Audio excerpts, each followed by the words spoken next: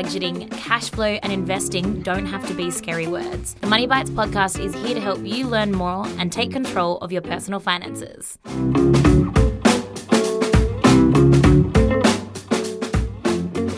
The Money Bites podcast is not a financial advisor. This podcast is made for entertainment and educational purposes only. All information shared is of a general nature and does not take into account your personal situation. You should consider whether the information is appropriate for your needs and, where appropriate, seek professional advice from a financial advisor. For more information, please check out wemoney.com.au/disclaimer. Hello, you're tuned in to Money Bites, a podcast presented by WeMoney to help you on your journey to financial wellness. I'm your host, Blaze, your resident spendaholic. And I'm Dan, your resident finance expert. This week on Money Bites, Dumpster diving. We're going to meet somebody who saves their money on groceries in a very out-of-the-box way, and the First Homeowners Grant, not to be confused with the First Home Loan Deposit Scheme, which we discussed on last episode. And we're launching a mini-series on budget breakdowns. This week, taking a look at the 50-20-30 technique. Shall we get into it, Dan? Let's do it, Blaze.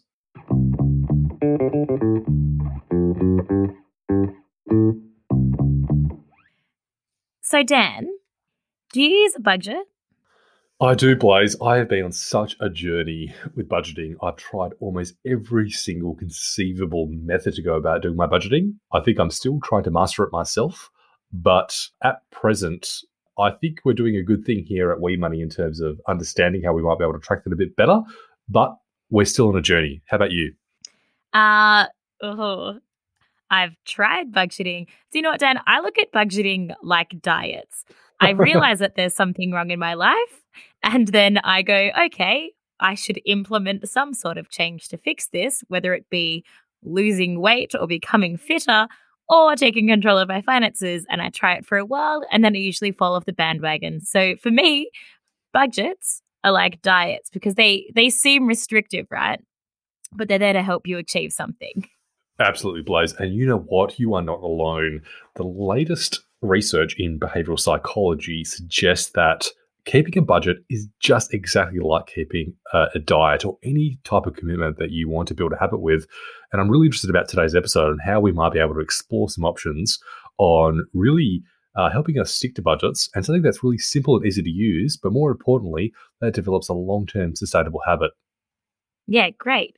So we know that having a budget is a really crucial step to financial wellness and getting your finances under control, which is why we thought over the next few weeks that we'd take a look at a few of the most popular ways of budgeting in a mini budget breakdown series. So each episode will take a look at one budget style, the history of it, how to do it, and how to figure out if it's right for you. This week, we'll be looking at the 50-30-20 rule. Sounds exciting, Blaze. Before we get into it, I want to know quickly, what is a benefit of using a budget? Blaze, the benefit of using a budget is it teaches us a sense of discipline on really uncovering where our money is going, and more importantly, how do we help either restrain spending or control spending in order to achieve our goals. We all have goals in our life, be that short-term goals, what we're doing in the next week, in the next month, and more importantly, some of those bigger long-term goals, such as buying a home or paying down debt quicker. And a budget can really help us align to those long-term goals that we've got in our lives so we can help achieve those goals sooner, but more importantly, keep us disciplined to ensure that we do hit our longer-term objectives. Yeah, awesome. All right, so let's take a look at the 50-30-20 rule. Now, this budget actually has a very impressive history. It was introduced by Elizabeth Warren, who's actually a US Senator now. Before that, she was a law professor throughout the 70s, 80s, and 90s, specializing in bankruptcy law. Now, Warren published the 50-30-20 rule in her book, All Your Worth, The Ultimate Lifetime Money Plan, back in 2005. The premise of the budget is pretty simple. What you do is you divide up your income after tax into 3 buckets. So the first bucket, bucket 1, will have 50% of your income after tax in it. And that goes towards needs. So that's things like your rent or your mortgage, your electricity bill, healthcare, basic groceries, transport, everything that you need as a human to survive. The second bucket is the 20% bucket. Now, this bucket is where 20% of your income after tax goes towards savings or debt. So this might be, a holiday fund or an emergency fund or savings for retirement. It may be going towards paying off a loan or your credit card debt. But 20% of your income after tax goes into the second bucket. The third and final bucket is your 30% bucket, which is your wants bucket, my personal favorite bucket. So this is where you can spend your money on holidays and movie tickets and your Netflix subscription or the more expensive cheese at the supermarket if you're feeling a little bit bougie. The third bucket is for your wants, so where you can have more of your fun spending, shall we put it. Blaze, I'm going to stop you there. Did you just say bougie? Yeah, bougie. What does that mean? The bougie bucket. Bougie, it's like, you're super fancy, super cool. It's where it's your splurge bucket. I get it. Bougie's like splurging and having the nice things. I'm catching up to the cool kids, Blaze. I think it's for bourgeoisie. Is that right? Oh, I don't know. That sounds like some sort of food. What's bourgeoisie? I think it's a French word for like something that's really cool and hip. Oh, well, look, to be honest, I don't know. I've just heard it in rap songs, and so my using of it probably isn't even correct. But 30% bougie bucket, I'm sticking with it. I'm down. All right, so let's take a look at how the 50-30-20 rule would apply practically. So, according to the latest release of data by the Australian Bureau of Statistics, the average Australian weekly income for someone working full-time is $1,713.90 or $89K a year. So let's assume if you're on this wage, you're earning $1,306 per week after tax. If you were to apply the 50-20-30 rule, your buckets would look a little something like this. Your first bucket for your needs would have $653 in it, which seems pretty reasonable for rent and utilities and all those sort of important needs. Then your second bucket, your 20% bucket, would have $261 in it and 20 cents towards savings or paying off your debt. Your bougie bucket, your third and final bucket, would have $391.80 in it, which at first glance, I think that sounds pretty fair and like a pretty easy way to sort out your money. But what are your thoughts, Dan? Blaze, I think there's some pros and some cons. Let's think about the pros first. The thing I really love about the 50-20-30 budget rule is that it's simple and very easy to understand. And more importantly, it's very easy to action. 3 bank accounts, 2 cards, setting up automatic transfers on payday, and boom, you're done. It really highlights the importance of allocating your money to certain categories. And you don't need to add up all your expenses, sit down and try to figure out how much your life costs each and every single year.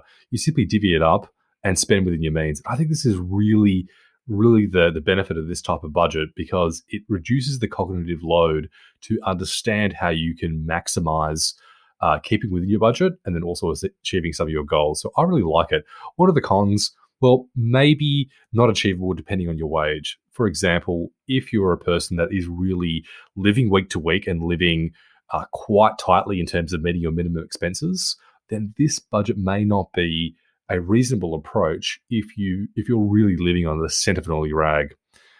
Blaze, there's also some subjectivity. You have to decide for yourself on what is a need and what is a want. For example, are you going to buy home brand cheese? Or do you think your minimum expectation... Never. Never the home brand cheese. Totally. Or are you going to buy mainland or something a bit more fancier? So I think that additional cognitive step where you're going to decide and maybe fall into one of those traps when you're in the supermarket aisles. Should I buy the less expensive cheese or the more expensive cheese? That adds to some complexity. It allocates a lot of your... Dan, can I just stop you there? Because you just said mainland cheese as a more fancy cheese. Now, I don't have anything against mainland, but if you're inviting me around for a cheese board, I would be very disappointed. Blaze, I'm not even going to show you the wrapper, so you won't be able to even tell what type of cheese I'm giving you. Well, I'll be keeping that in mind. So what are some of the other cons for this type of budget, Dan?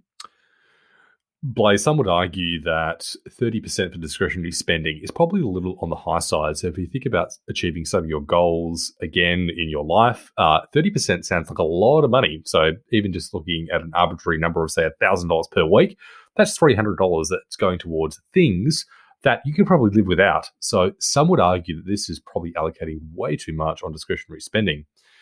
It's also not super specific, so it doesn't really tell you outside of the buckets on how you might be able to allocate your budget into more specific categories. It could also be hard to maintain if your income is regular. If you're, say, a casual worker or a freelancer and you've got very lumpy income, it may be very difficult to stick to. And finally, Blaze, it allows for lifestyle creep. What's lifestyle creep? Simply put, when you start to earn more, you start to spend more. So if you're someone that's earning, say, $150,000 each and every single year, your weekly income is roughly going to be about $2,000 after tax. Then if you break down those buckets at 50%, you're looking at about $1,000. At 20%, another $400, and 30%, another $600. So $600 on discretionary spending each and every single pay period. That is a Sounds monster. like a dream. Absolutely. Imagine all the fun you could be having with that. Blaze. And also $1,000 towards like housing and rent. You'd be living in a penthouse apartment, depending on what city you live in, of course. But I can understand that the bigger your budget, the bigger your income, I should say, the more likely you are to spend more than you really necessarily need to get by. Absolutely, Blaze. And I think some would argue, and I tend to agree, is that the $600 in the 30% bucket is probably a little on the high side, particularly if you've got some very aggressive goals in your life that you want to achieve. You're probably going to be better off in allocating that money elsewhere. Yeah, great. So, Dan, what's your final thoughts on the 50-20-30 budget?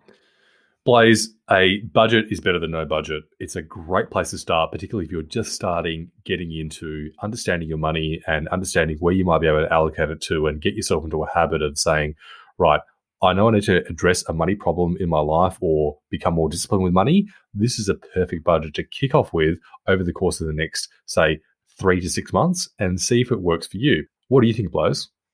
Well, so I've actually tried this budget and it worked for me for a while. But then I did have the issue of not being able to distinguish my wants from my needs, because if I want something, my brain thinks I need it, even though maybe I don't need a fourth pair of flare pants for my costume collection, you know. But I do like that it encourages you to live within your means if you're on a smaller wage. And I do like the 20% savings, because for me and for the lifestyle I live, 20% savings is totally achievable, and it also adds up nicely over time to a nice figure. So I think that's really achievable. And yeah, overall, big fan of the budget and think I agree with you. It's a good place to start. Absolutely. And Blaze, the other thing to make mention of is that, especially that last part we talked about lifestyle creep, and if you're earning a hefty wage, what I've typically noticed, and this is very true for my life, is that the older you get and the more income you get, your lifestyle typically adjusts disproportionately to the amount of income that you earn.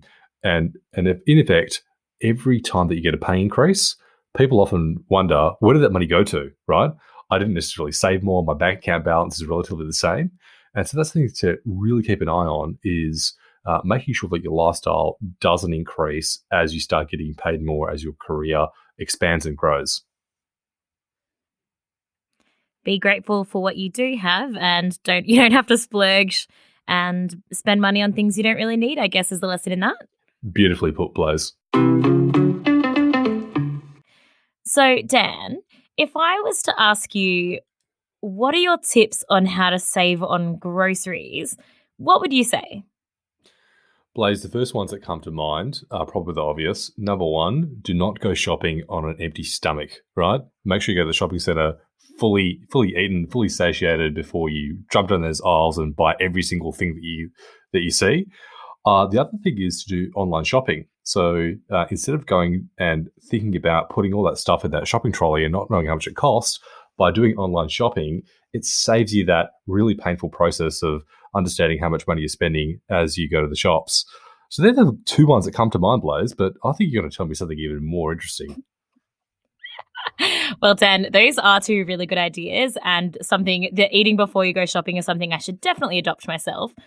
But I want to know, would you believe me if I told you that our next guest doesn't spend any money on groceries at all? What? No money. Get out. Yeah, I'm being serious. How is this So possible? today we have a very well, I'll introduce her and you'll get to find out, Dan. So today we have Freya Garn joining us. Freya, not her real name, lives in the inner west of Sydney. She's 33 years old and works as part of the COVID response team. She's an aspiring stand-up comic and is passionate about sustainability. Freya spends $0 on groceries. Yeah, you heard that right, Dan. She spends nothing.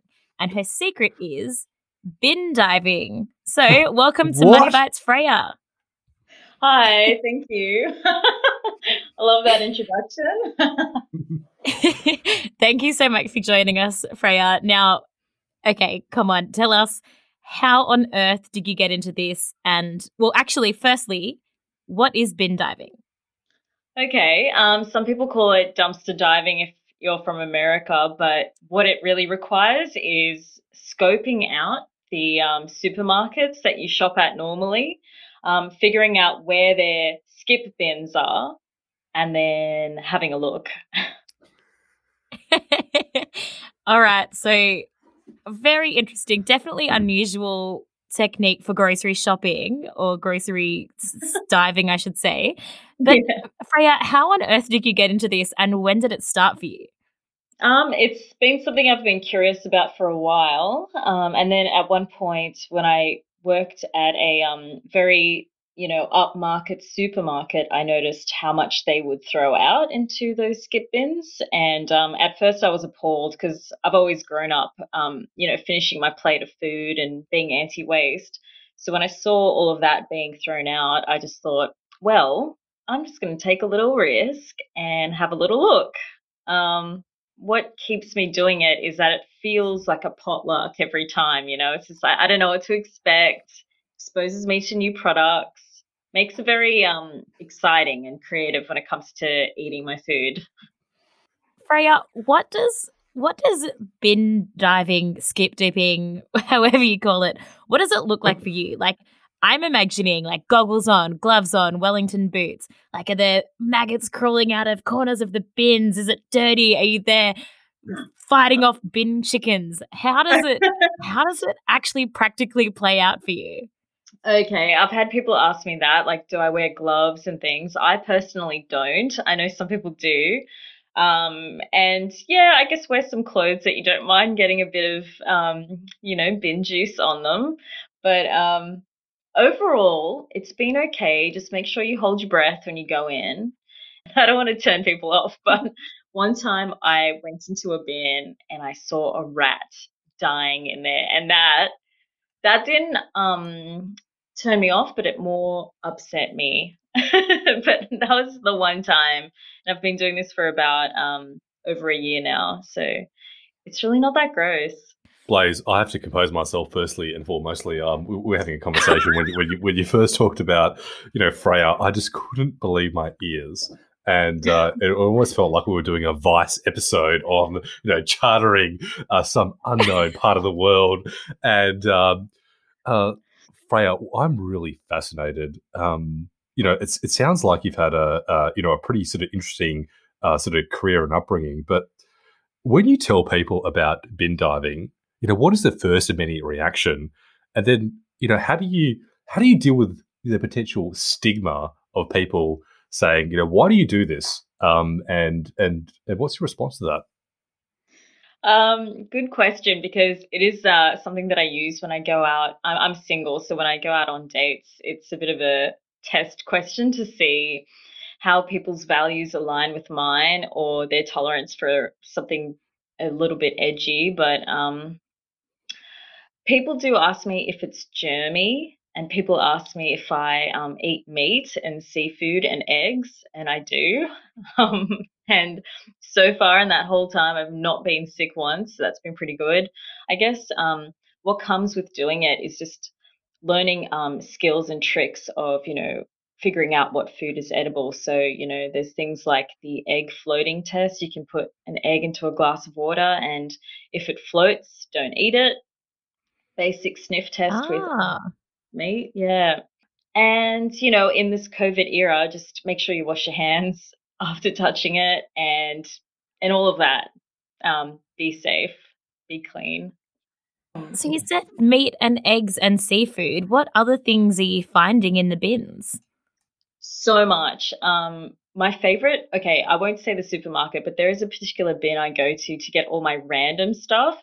So the other day I got immunity vitamins, I got some hand sanitizer, I've Vitamins, hand vitamins. sanitizer. Yes. What? I People, had a few months ago, we were fighting over ourselves in the shop and fighting over each other in the shops just to get our hands on hand sanitizer and vitamins, and you found them for free. I know they're chucking them out. I don't know why. But the other day I got like a pack of men's briefs, and I wear them. Nice. Comfy? Are they comfy? They're very comfy. Lots of room. So you found hand sanitizer, vitamins, you found food, you found briefs. So do you never need to go shopping? It sounds like you're finding everything. Yeah, I mean, I even find booze in there. The other day, I just finished off a lot of craft beer. So yes, I sometimes do go out and buy the fancy things like craft beer and truffle oil the other day. I'm fancy. But when I finished that craft beer, I went to the bins like a day or two later. I found the same craft beer in the bin. Even beer. Yeah. This is outrageous. It's just an exciting way to save money and explore and challenge yourself. Freya, I do have to ask, what's your favourite bin spot? Well, my favorite place to go is very close to me in the inner west. It's about a 15-minute bike ride. I try and keep it green. And it's a grocery store. So I get all my fancy vegetables and pasta from there. That is amazing. Freya, have you ever been caught? Yes. Is it legal? It's a grey area. I think even though they've decided to throw it away and discard it, which to me says they don't want it, because it's on their property, it's still theirs. But I've never had anyone threaten to call police on me. I've had people say, can you not do that? Or can you not take that? Whatever. And I just try and be polite about it and say yes or yeah. My avenue is just to be respectful and compliant. But I always get away with it, so it's fine. Freya, this just leads to more questions. In terms of your own financial life, how much money do you think you've actually saved by dumpster diving? Hmm. I was thinking about this the other day. I think if I was to be buying only groceries to eat at home every night, that would be costing me $100 a week, I think. And then for the whole year, it'd be 5 grand at least. Whoa, that's pretty impressive. And it sounds like you have lots of fun doing it as well. So, what are your other motivations? So, you're saving money and you said you like the thrill of it. Is there anything else that really draws you towards the process? Yeah, it gets me out of the house. I think as well, it just exposes me to other products that I wouldn't normally buy.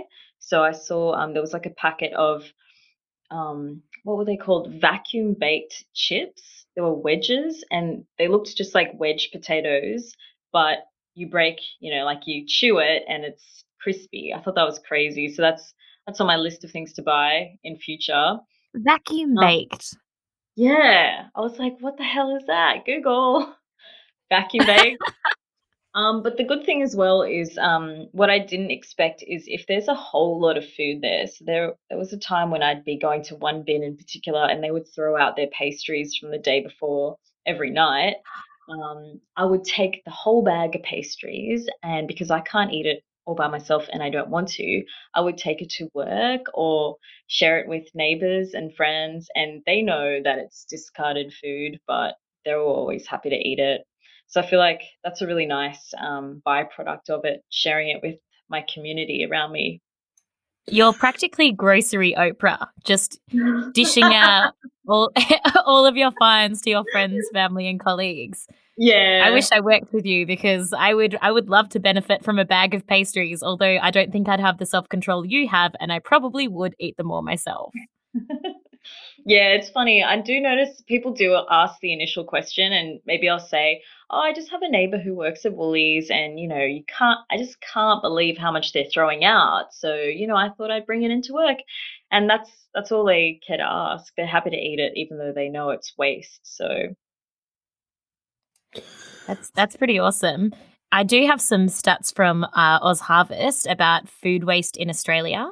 So, do you know the Australian government estimates that food waste costs the Australian economy $20 billion each year?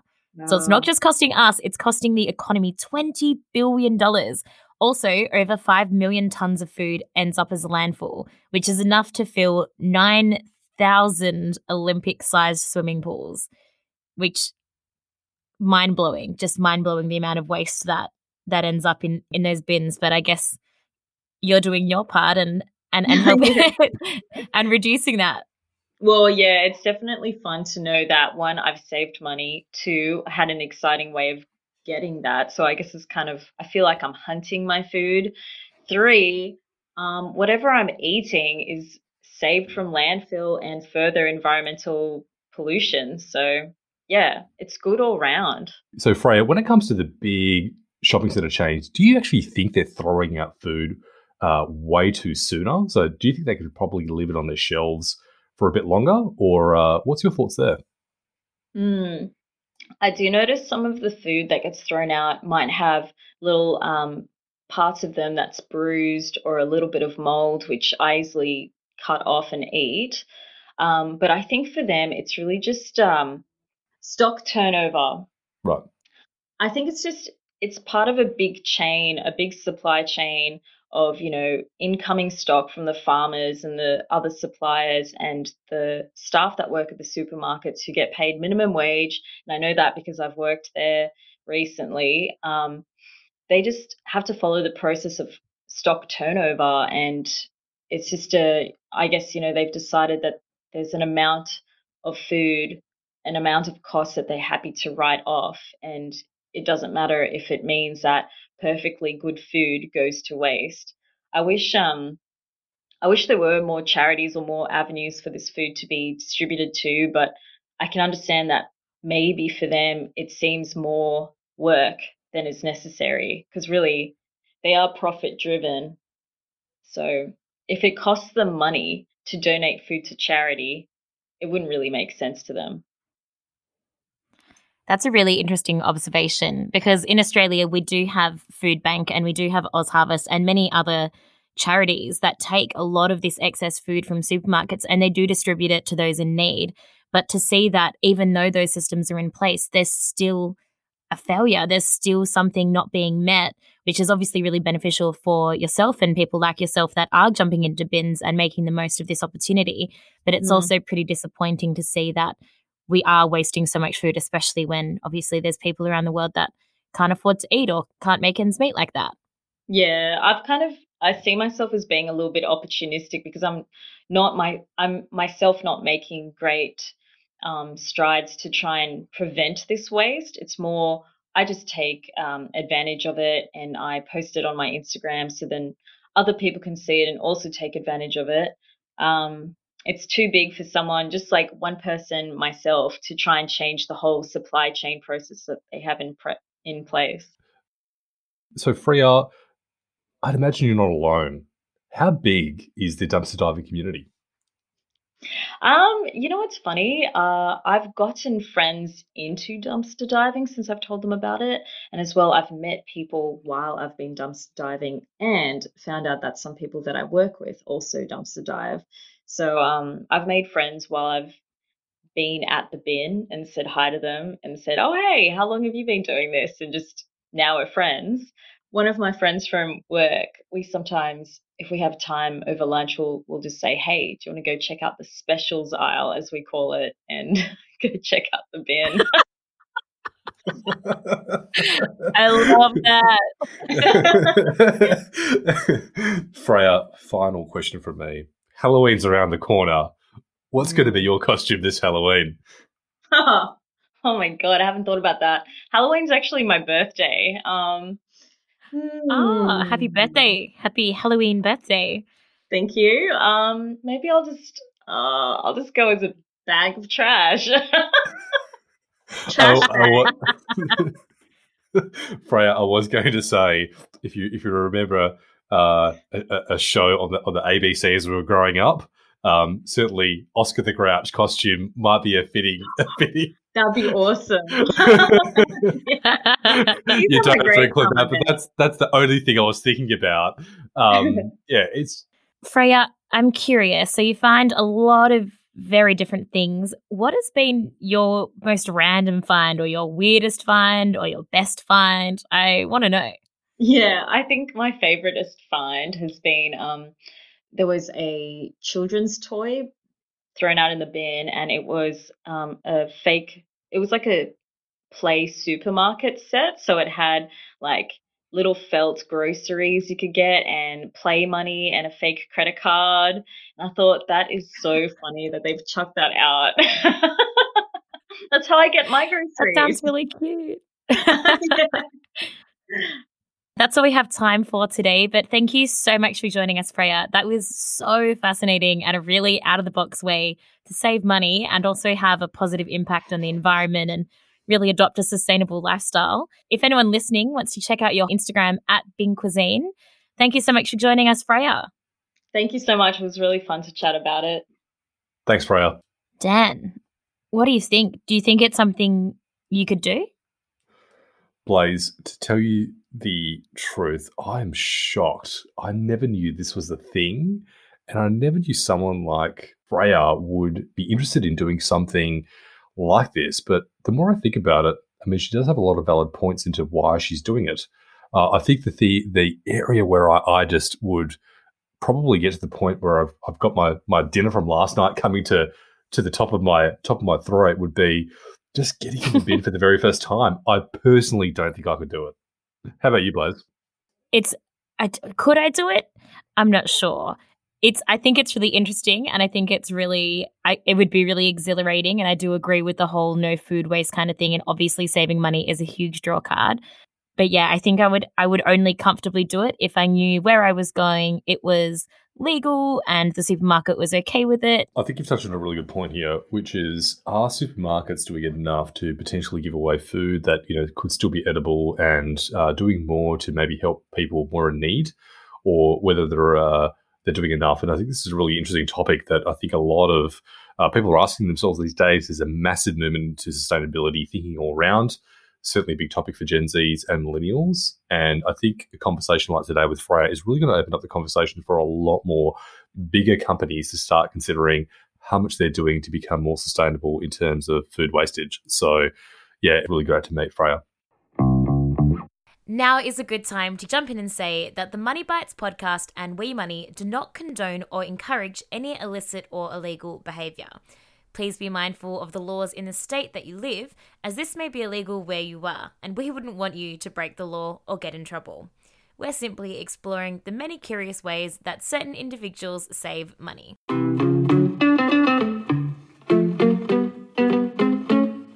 Last week we chatted about the first home loan deposit scheme, which is the extra 10,000 places the government announced to help people buying their first home avoid paying lenders' mortgages, insurance, so they can get a home loan with a deposit as little as 5% instead of 20%.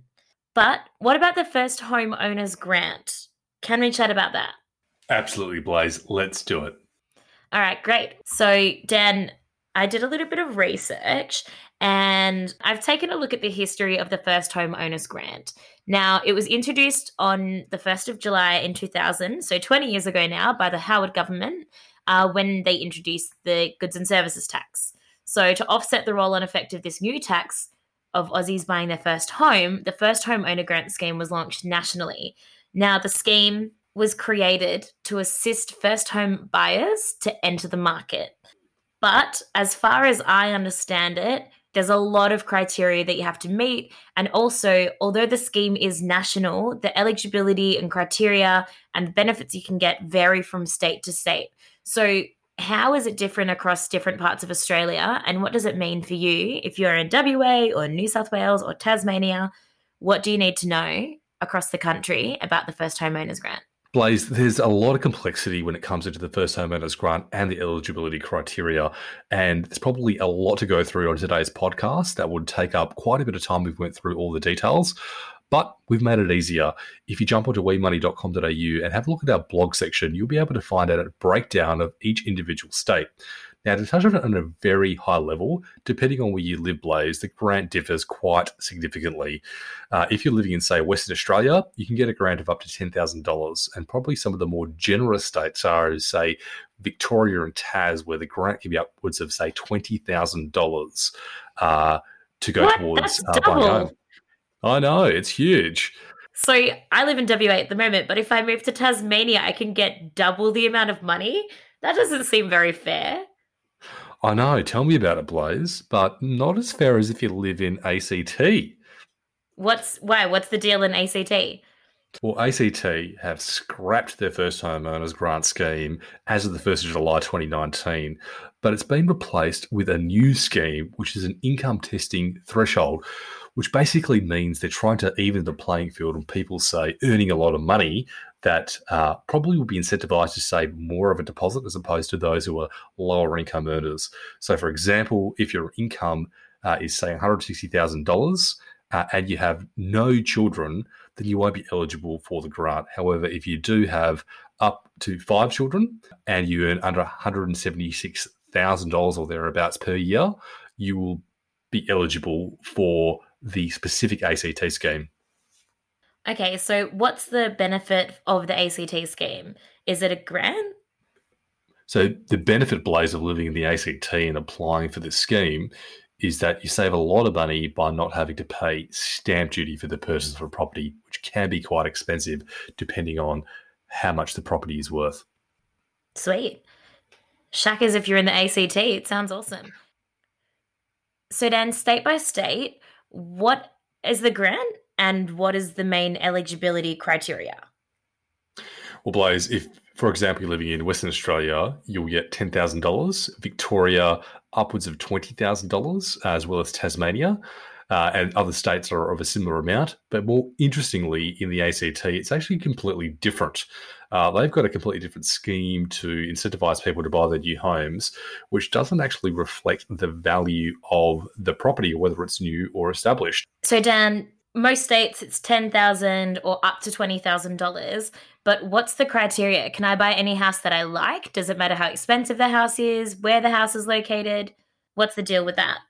So, Blaze, I think if people want to find a little bit more detail about the individual concessions for the First Homeowners Grant, the best place to go is to the government website, firsthome.gov.au, and from there they'll be directed to their individual state or territory to find out exactly what the restriction criteria are and how much money they can receive depending on whether you're buying a first home, whether you're building your first home, and what that means for you and the First Homeowners Grant. Okay, great. So that website was firsthome.gov.au? That's the one, Blaze. If you're applying for the First Home Owners Grant and say you're moving in with your partner, what happens if they own a home or have owned a home before or they've already taken out the grant for themselves? Does that mean I'm still eligible or no? How does it work? Blaze, I think in most cases, you probably will not be eligible if your partner has already taken advantage of a first homeowners scheme before at some point since it was introduced. But what we suggest is people check out the website, firsthome.gov.au, to see what that means for your own individual situation. So in most cases, if you have a partner that's owned a home before, you wouldn't be eligible. Why is that? Are they just trying to cap how many people get this, or is it a property market thing? Why is that? Blaze, I think it's to avoid the double dipping in the cases where people might be, potentially looking to rort the scheme. So if you bought your first home, you've avoided either paying stamp duty, concessions on stamp duty, or you've received the First Homeowners Grant. I think the government is just trying to catch out people and say, if you've already received the benefit before, maybe you shouldn't receive a benefit again. And maybe it might not cover all situations, but end of the day, I think it's better than nothing. I mean, fair enough. They're doing us a favor, giving us the first homeowners grant. We shouldn't take it for granted, is what I'm learning from this. Absolutely, Blaze. So, Dan, for first home buyers, they can access the first home loan deposit scheme, which is great. Depending on their state and their criteria and their eligibility, they could get the first home owners grant as well. Now, when it comes to buying your first home, what are the fees or what are the other considerations you need to make that will cost you money when you're buying your first house? Blaze, as they say, there's only a few things that are true in life. Death and taxes, as they say. So the government's going to tax you to death. And there's other fees that first-home buyers are more likely to have to pay. So one of the things that people should look into is, say, look into the land tax. Land tax may be different depending on what state you live in. You also have stamp duty considerations that differ quite wildly depending on what state you live in. And then, of course, there's another type of duty or tax, or the transfer duty that people have to pay when they buy properties in particular states. So there's probably a lot of fees and charges that people need to look into, not just to do with, say, their buying experience of, buying the house, getting a home loan, getting the first homeowners grant. There's a lot of government gotchas in that process as well that people have to look into and see what the total costs are. Did you just list 3 things? The land tax, the stamp duty, and the transfer duty? That's like the old saying, take 2 steps forward and 1 step back. They're like, we'll give you 2 grants, but you do still have to pay these 3 taxes. I know, Blaze. It's absolutely ridiculous. And I think we'd like to see some further simplification of a lot of these schemes and grants where, it's the classic case of the left hand stealing from the right hand. And really, the confusion isn't really helping anyone. So I totally agree. So, Dan, I know all about the first home owners grant now, know about the first home loan deposit scheme, which is great. But I want to know, is now a good time to buy? And the reason I ask is because I have several friends who saved up a nice chunk of money to go traveling this year. Obviously, COVID has thrown a spanner in the works and they're not traveling anywhere or very far at all. So now these friends of mine, they're looking at putting their travel money down as a deposit for a house. So, Dan, the big question, is now a good time to buy? Blaze, it is all relative. If you're a person that has home ownership as one of your primary goals in life, right now, if you look at it from the dimension of saying, all right, what's the interest rate that you're going to be paying on a mortgage, that is at all-time record lows, with the RBA setting the cash rate at 0.25%. And a lot of people right now are probably looking at a mortgage of anywhere between 2.5% to 3%. Which, if you compare that only of, say, almost 10 years ago where rates were at 4.5%, 5%, it's a significantly cheaper time to borrow. But there is a double-edged sword, Blaze. With lower interest rates, what that basically means is that when money becomes more cheaper or interest rates become lower, typically what you see is that more people getting into the market because they can borrow more and afford more on a loan. And what that does is push up prices. So whilst you're paying a low mortgage rate, what you're probably paying for is a really high price of property. So what does it mean in terms of, is it a good time to buy? Well, really, if you think about a home is going to be a place where you, your family live in for a very long time. A mortgage now is typically 25 to 30 years. And depending on how long you have your home for, it's a very long time. And so there almost isn't a good answer. It all depends on your own situation about where you see yourself in the next, say, 10 to 15 years. If it's going to be one of those forever homes, it doesn't really matter because we're going to be paying one way or the other. We're either going to be paying for an increased property price with lower mortgage repayments or higher mortgage repayments but a lower property price. So it almost doesn't matter when you buy if it's something that you're looking to hold for a very long time. So the payoff of having all these schemes and benefits in place that can help first home buyers enter the market at the moment, the opportunity cost is that the house, because everything's so cheap and it is so easy to buy at the moment, house prices are going up.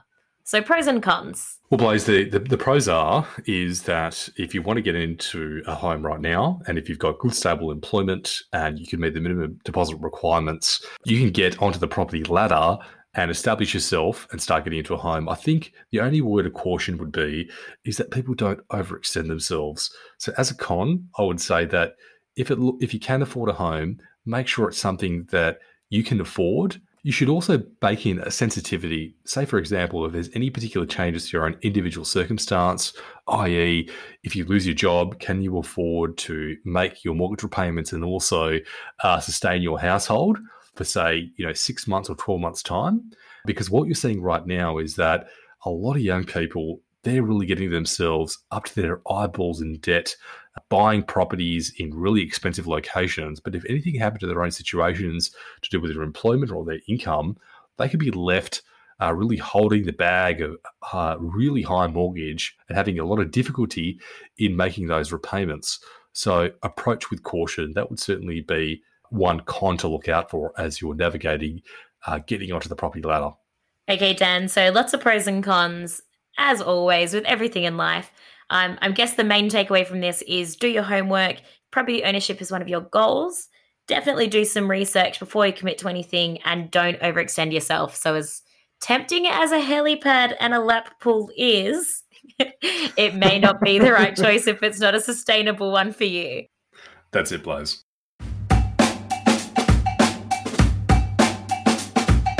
Thanks for joining us on another week of Money Bites. If you've enjoyed the show, please subscribe and leave us a review on the Apple Store. We'll catch you next time. See you later.